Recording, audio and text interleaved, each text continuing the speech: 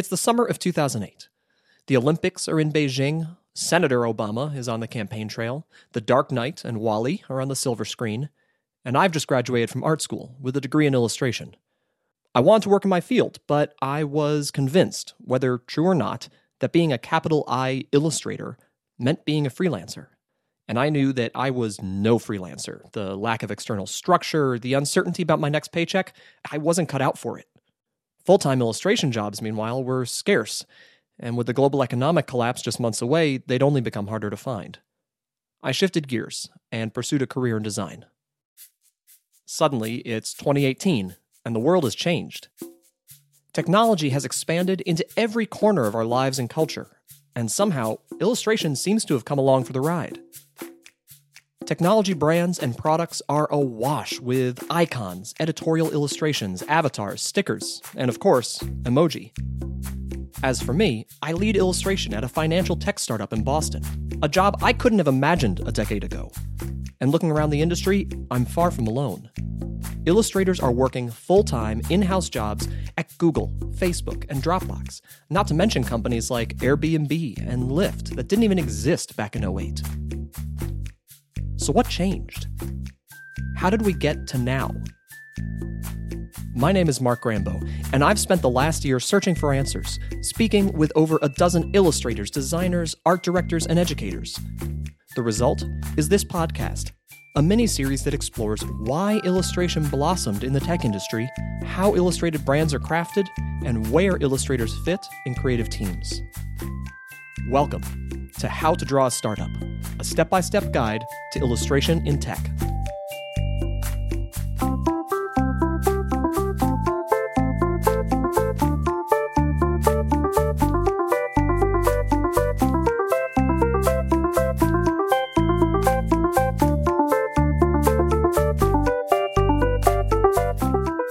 Step 1. Get in the door.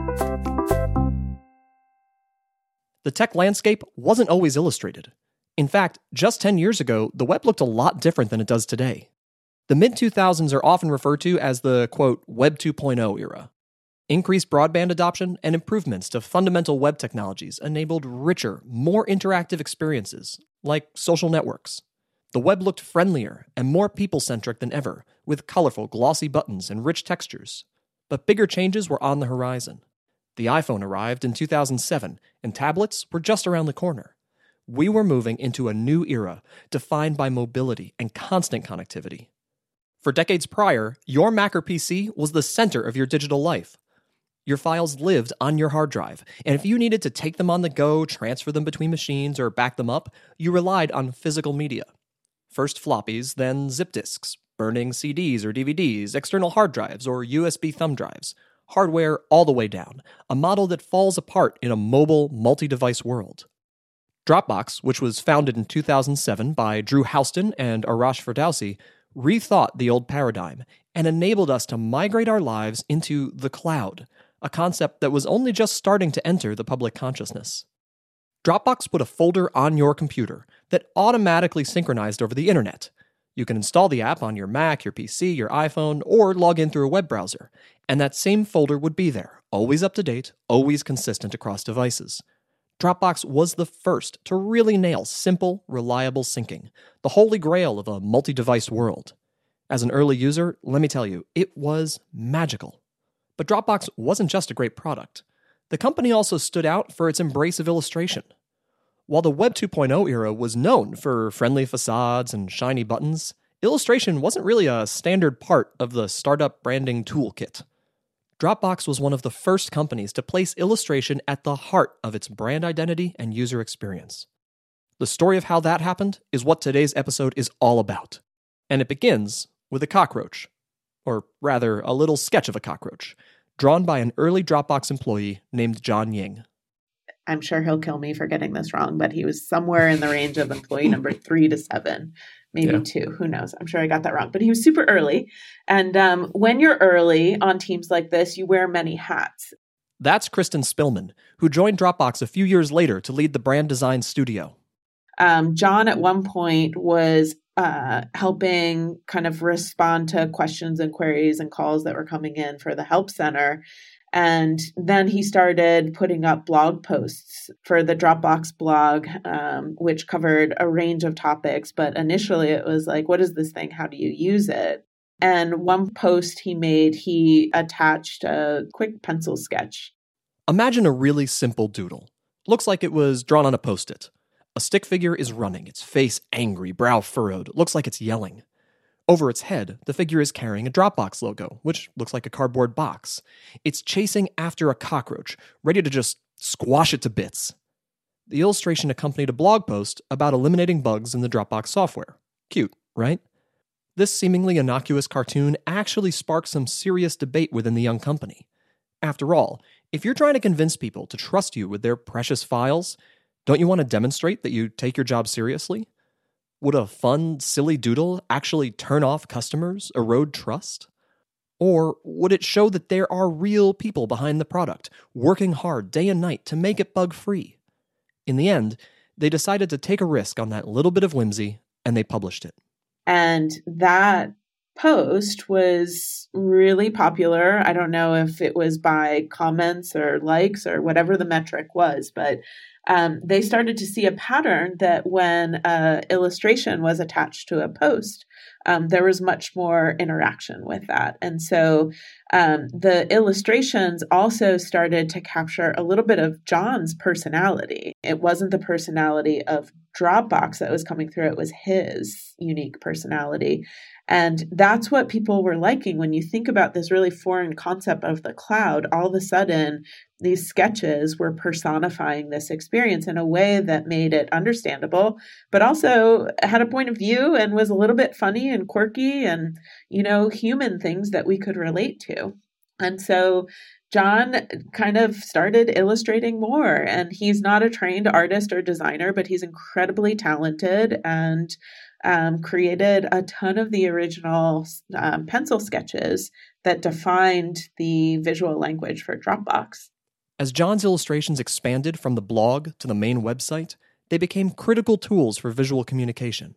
His joyful, downright silly colored pencil drawings helped explain Dropbox's features and benefits without ever feeling like boring diagrams or how-to manuals. Dropbox may have served a utilitarian role, but its brand was anything but. This approach echoed one of the earliest uses of illustration in tech. When the Macintosh debuted in 1984, it used a graphical user interface to hide away complexity. Instead of typing in archaic commands like in the past, users interacted visually with real-world analogies like files, folders, and a trash can, brought to life by Susan Kare's charming and groundbreaking icons. The system was full of them: a paintbrush, a bomb, a tortoise, and a hare for adjusting the mouse cursor speed. Kare's icons and the metaphors they represented made the Mac friendly, approachable, and understandable. John's illustrations did the same for the cloud era.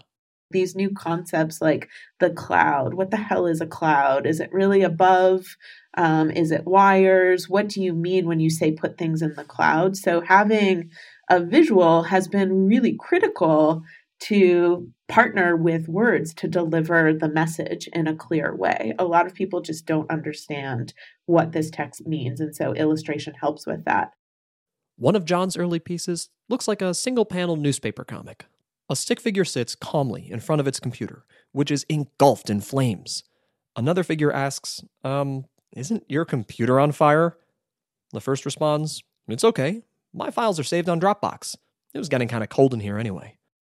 John's drawings popped up in more and more places, eventually landing in the app itself. Surprise and delight was around every corner. There were dinosaurs, panda bears, eagles, and sharks. John drew the DeLorean from Back to the Future, a sword-wielding knight vanquishing a dragon, and an M.C. Escher-inspired version of the Dropbox logo, which became known as the Psycho Box. As a customer, Dropbox felt like this really cool place to hang out. But as the company and its illustration needs grew, John was reaching capacity. After all, illustration wasn't even his full-time gig. He had other work to do. Dropbox's designers started to chip in. One of the team's early hires was Ryan Putnam. My name's Ryan Putnam. I'm a designer, illustrator in San Francisco. I think like most people, I've been drawing and stuff ever since I was, super small, kindergarten, elementary school. I went to a 4-year college university, not an art school. I was more interested in getting a more rounded education, but I did concentrate in fine art with a concentration in graphic design. After working in a few small design studios, Ryan struck out on his own. I was doing that probably for like 5 or 6 years, concentrating mostly on like small business brand design. And again, I had like this other blog that I would write Illustrator tips, tricks, and tutorials. And I think that got me some name recognition within more of the tech space. So I had more friends out here in the Bay Area. At this time, I was living in Colorado. And then my friend Morgan Knutson reached out to me for a gig with Dropbox. It was doing all the brand work and environmental graphics, everything for Dropbox's first developers conference. First and only. But I came out here for 3 months with my wife and 6-month-old son. I did the 3-month contract. It was great. They offered me a full-time gig, so I came aboard with them. And I worked there for probably about 1.5 years, almost 2 years. John Ying was doing a bunch of the colored pencil drawings that were super fun and irreverent. There was other designers like doing some illustration as well. Like Alice Lee was there before doing some work. Allison House was doing some illustration work. Everyone was like doing design too. It was pretty like level. Everyone was just a designer. With several people now illustrating, the brand began lacking consistency, each drawing capturing its creator's particular style. As Kristen noted, the Dropbox visual voice had, to this point, basically just been an extension of John Ying's personality. This wasn't just a brand clarity issue. In design and illustration alike, the lack of a well-defined style guide means each piece is effectively starting from scratch, both visually and conceptually. And when new team members come on board, it's hard to articulate how they should even approach the work. Thankfully, Ryan's skill set was particularly well suited to this problem. I mean, even now I consider myself probably more of a designer than an illustrator. I would say I design illustrations or I design illustration systems. So like there's product designers, I'm an illustration designer, essentially. Ryan started honing in, piece by piece, on a unified style. And it was kind of trying to tug on some of the strings that John has already set in place, irreverence, something that has a hand feel to it, something delightful. So I produced like a first like style guide for the illustration work that I was doing, which was, like a set of Illustrator brushes, a specific palette, you have to do things this very specific way. And then once we got some other illustrators really banging on it, like Zach Graham, really like filling out the style itself, like finding out what didn't work, what worked, then we could really systematize like the illustration. The style guide was precise. It treated illustration in the way that brands treat logos, typography, and photography. Use this kind of stroke with this particular weight. Use only these specific colors, no gradients, no patterns. The style itself was really playful, fun, and lightweight, with pastel coloring and wobbly lines reminiscent of pen and ink. There were a lot of anthropomorphized objects, documents, and photos with smiley faces. If John Ying's illustrations made Dropbox feel like a fun place for users to hang out, the Putnam aesthetic made it feel like a fun place for their files to hang out, like they were overjoyed to be stored in Dropbox. The illustrations were everywhere. Any time that we can inject some type of personality from a user experience point of view, that's when we look to illustration to facilitate some of those experiences. Despite the growing success of illustration within the company, that early debate about publishing the cockroach never really stopped. It just evolved. The co-founders themselves were split. Arash Ferdowsi championed illustration, while Drew Houston remained skeptical. Ryan and his team knew that if illustration was to survive continued debate over its very purpose, it had to be adaptable. It couldn't just be a brand tool helping to get users in the door. It had to serve the fundamental user experience. You start to kind of figure out like what works the best, and you have to be like mindful of the experiences that you're trying to create. There is very sensitive situations like for an empty link where you go back to this link where someone sent you a file, but it's not there anymore. If you see like some document icon with a happy face on it, that could just anger you. That can make you just furious. So it's being mindful of like, what people are coming to and like how they're getting there, and what type of experience you want to like give to them. What experience are we trying to create, and how are we trying to create them? When are we trying to create them? And if you have some of that structure, like an illustrator could use kind of some of those restraints to like find the best imagery or the best experience, or might be not even having an illustration there. So that's where sometimes these guides and stuff could be beneficial and also not beneficial. If someone's just relying on a very strict kind of sets of goals or requirements for an illustration, we put a smile face on everything and then it just pisses everyone off, that's not good. Even with a system in place, illustration was never static. For example, when the team realized things were getting a bit too literal, happy documents and happy boxes, they moved towards more conceptual approaches. Again, I think that's why Dropbox is interesting, to see the life of the illustration, how it has grown with the brand and, morphed and to do the different things it needed to do at the time of the company. So illustration itself can be nimble. That's why I tend to think of it as like a different brand asset, essentially. So every once in a while, you'll change your typography or colors just based on the needs of the company. And illustration's the same in my mind. Like it's built for the specific need, and if the needs change, then let's change it too. But for all the talk of illustration's effect on the brand and illustration as a brand asset, Dropbox made it this far without a formal brand team. That all changed when the company hired Kristen Spillman. Like Ryan, Kristen was creative from an early age, though she didn't necessarily embrace it. Growing up, I fear that I was typecast as the artistic kid, and I fought it for many early years. I always remember my mom trying to put me into ceramics camp or painting this or, studio model that at a very young age. And I was offended that it was so obvious that I was the creative one. And I just really wanted to do the sports camps or whatever else everyone else was doing. I think that the switch for me actually happened in high school. I had played the flute. When you got to high school, you had to join the marching band if you were going to continue playing an instrument. And that was just it for me. Like, I was not going to wear the costume or the outfit. It's not even, in my mind still, it's a costume. I was just not going to put it on. And so I was willing to quit playing the flute in order not to wear those clothes. And in lieu of sticking with the flute, I took art classes and I loved it. It was just I'm a very stubborn person, I guess. And so that showed at early years. And once I finally got into kind of visual fine arts classes, I thrived. When Kristen started Boston University as an undergrad, she initially pursued painting, fine arts. But she soon found herself disillusioned, unable to see a path forward professionally.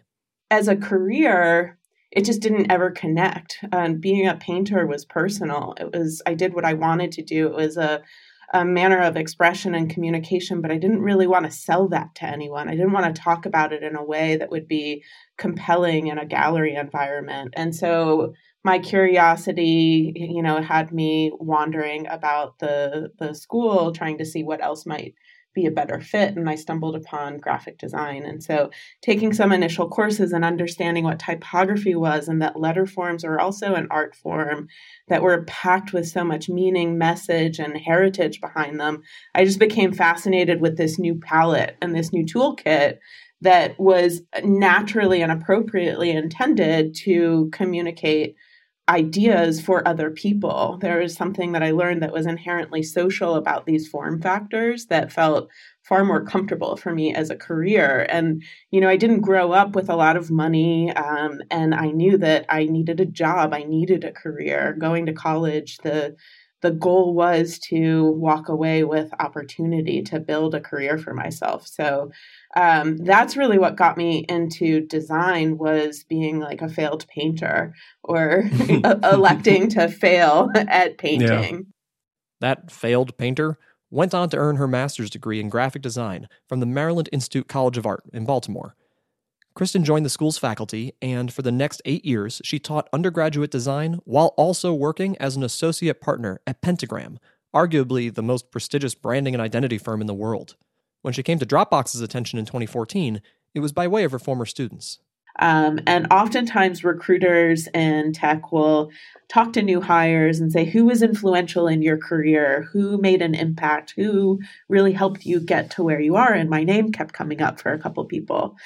So the recruiters reached out to me, and I just thought, oh, this is brilliant. I will have a direct connection to create opportunities for my students if they're interested in going into tech. And it was quite naive. I had no idea that they were really interested in talking to me. At the time, being design first in tech was in vogue, and people were really trying to understand what that means. And it required a lot of education and exposure and helping people in other disciplines across tech companies understand the role of design, what it means, how you get there, what the process is like. So it was part of my education background that became valuable at Dropbox. The company was also in need of Kristen's extensive branding experience. By 2014, Dropbox had grown from a single cloud storage service to a suite of consumer products, including Carousel, a photo viewing experience, and Mailbox, an innovative email client. New products meant new challenges. And there was a lot of joy in terms of figuring out what the visual language would be to set those products up as differentiated within the suite of products themselves, but also cohesive as coming from the same place. It's clear what Dropbox saw in Kristen, but I asked her, what did she see in Dropbox? What convinced her to leave her life in Baltimore and head out west? If there was one short answer to what brought me to Dropbox, it was curiosity. It was clear that something new was happening in terms of the surfaces where design was going to be critical. And I thought, Dropbox just had this suite of products that had the potential to be at the center of how communication and making was going to be transformed with tech. And I wanted to be a part of that. I don't like having regrets. I've never had regrets in my career. And I think that if I turned down this opportunity, this is one of those things where I would look back in 10 years saying, remember when you had that chance to be a part of that industry, which was taking on design, and it was nascent at the time, and you passed that up. And so I took a risk and took the job at Dropbox. It was, understandably, a transition. She couldn't rely on the same tools and techniques as she had in the past. I always remember, from my first weeks at Dropbox after leaving Pentagram and teaching was I realized how fortunate I was to be able to rely on typography as a toolkit and a palette within my design vocabulary, because immediately when you move over into tech or brands and products that are more global in nature, language becomes alienating unless it translates. And so typography all of a sudden wasn't my go-to, whereas previously I had considered that equivalent to my paint. And anything that I was going to do, I was going to start with looking at typefaces and seeing what form factors and rhythms I would find through those letter forms and either create work from that as a starting point or literally use those letter forms in everything that I did. With language and typography in the back seat, illustration was crucial. Illustration has been a critical part of the palette in tech because of language barriers. The whole adage of a picture is worth more than 1,000 words kind of thing, it helps people understand. And so while Ryan had set out to upgrade and formalize the illustration aesthetic, Kristen set out to upgrade and formalize the entire brand, as well as the creative team itself. And when I joined, the team was tiny. I mean, it was a small, scrappy crew of people. And so when I joined, I had 2 people that I was managing, and Ryan Putnam and Zach Graham. There were several other designers and illustrators at the company, but they were on different teams. And our task was to build out the illustration team, which over the year and a half that I was at Dropbox became known as Brand Studio. It wasn't all illustrators. It was really important to me that the brand studio was a multidisciplinary team. So we had copywriters and content strategists and producers and visual designers and illustrators that made up this team that sat in the product design team and was ready to help shape the voice across product and build bridges into marketing as well.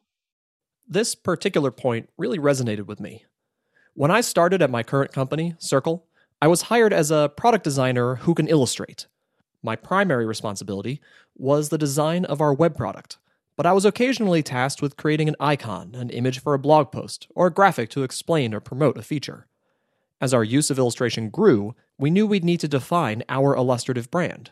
That meant collaborating more with Brand Creative, the team of designers, copywriters, and developers dedicated to our brand guidelines, website, social media, and more. Today, illustration represents the bulk of my responsibilities, and while I'm still on the product design team, I've become a sort of product brand liaison. It's left me with a bit of an uncertain identity. Where does illustration really belong? Does product drive brand, or does brand drive product? To be completely honest, I think many companies are still trying to figure this out because obviously the relationship between creative in the product and creative that's a part of marketing campaigns needs to have some sort of harmony and synergy about it. My career had been built on developing the thing itself, whether that was a magazine or a book or an exhibition. I was a part of the crafting of that form and that object, not the stories around that object to help people know about it, right? Right. And so it didn't make sense to me that we would be separated from the product team. This was core to the product experience. And that was critical to me. There's no way that it would be successful unless we were sitting with the engineers and the product designers thinking and asking the same questions and understanding what we were building. But we just had a different job, that our job was more front end to put the face around how these things came together. Kristen helped usher in the next phase of illustration at Dropbox. The style went through yet another overhaul, but this time it was part of a more holistic brand exploration. As I mentioned before, it was important to me that this wasn't just about illustration. So I also tackled the word mark and the icon and the glyph and the lockups and the system for future products that might come out of this. So building out a proper brand toolkit that had a voice and tone guide in addition to guidelines around illustration and so forth. The company had come a long way from pencil sketches and Easter eggs. Thanks to Kristen and her team, illustration was finally understood as a crucial part of the Dropbox identity. The system she built was a solid foundation for future growth. In 2018, 10 years after its debut to the public, Dropbox went public, filing an IPO. But for all the millions of dollars they made for their investors, for the bajillion files they've saved and synced over the years, I'd argue that one of their greatest successes was their leadership in illustration. Here's Ryan again.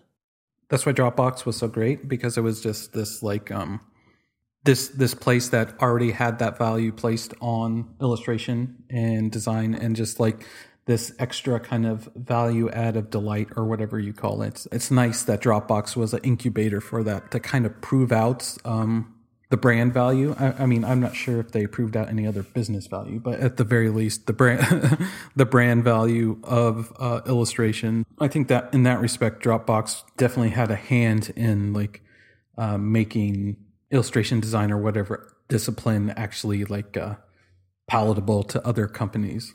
Ryan Putnam, to a certain degree, can be credited with creating space for illustration and tech, and at least like the power and the potential of the role that illustration has. And he is just such an amazingly talented person, and his work shows, and it's copied left and right. It's true. Dropbox inspired copycats, imitation being the most sincere form of flattery, I suppose. But more importantly, Dropbox inspired a new perspective, a new conversation. They put illustration at the heart of brand and user experience in a way that really hadn't been done before. They demonstrated that serious and dependable didn't have to mean inhuman.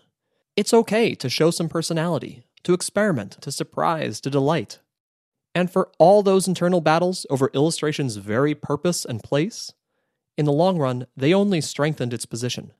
Debate forced the creative team to systematize, to professionalize, to prove that illustration wasn't just a pretty coat of paint, but rather a fundamental tool for visual communication, a unique way to create meaningful emotional connections with customers.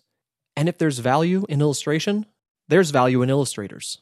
I really want to champion illustration, giving power to kind of illustrators to have a voice at the table and get, compensated for it too. Like the stuff we make, there's a lot of value in it, and it's like hard, and we're trained for a while to produce this kind of work. And especially if you're at the spectrum of a design illustrator, you have to be kind of understanding of UX, UI, product in general, and you have to be able to work within that context. Plus, add on that you can illustrate and you can produce imagery like in this way. So, I truly believe it's like a highly valued kind of skill set.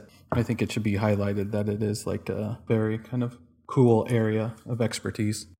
The company's influence can also be measured by the contributions of its alums. After leaving Dropbox, Ryan started Putnam Studio, a small firm dedicated to crafting illustrated brands. Kristen Spillman led an illustration overhaul at Facebook. And Alice Lee, one of the earliest Dropbox illustrators, has gone on to create iconic work for Slack and Wealthfront. And well after that whole crew left, Dropbox continued to push forward. In late 2017, the company revealed a dramatic redesign of its entire brand, a complete departure from everything that had come before. The new brand uses contrast and juxtaposition to represent the enormous variety in Dropbox's user base, from creatives to scientists to startups to everyday folks. The brand's type family, Sharp Grotesque, has over 250 different fonts. The colors are off the wall. And illustration? There's not a whiff of doubt about its power or position. It's bolder than ever, richly textural, extraordinarily expressive. Here's how the Dropbox brand website describes their approach. We've used illustration to bring life to our product and brand since Dropbox started over 10 years ago. Our new illustration style picks up where our earliest style, loose, handmade, witty, left off. We create rough sketches using graphite, then pair them with colorful abstract shapes to bring the creative process to life. Our style is inspired by the moment when you first have an idea, and serves as a reminder that the canvas is only blank until you make the first mark. With this new brand, Dropbox is no longer positioning itself as just a place to store your stuff. After all, it's 2018. The cloud is more familiar to us now, and that means the brand is free to evoke new ideas. The company wants to align itself with creativity instead of utility. A decade ago, John Ying drew a stick figure chasing a cockroach, and it ignited a debate within Dropbox that continued for years to come. Today, that same conversation would go very differently. It's part of the toolset now, alongside typography, color, photography, and copywriting. A company may debate and iterate on what kind of illustration is right for them, but to argue that it doesn't belong at all, that bug's been squashed.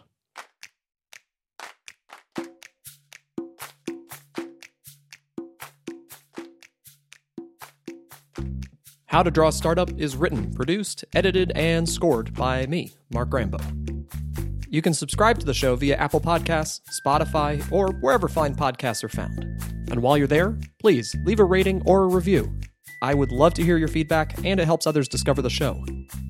You can also find the show on Twitter and Instagram at @DrawAStartup, or on the web at howtodrawastartup.show. .com works too, but .show is just way more fun. Check it out for helpful links, illustrations, more info about my guests, and a full transcript of each episode.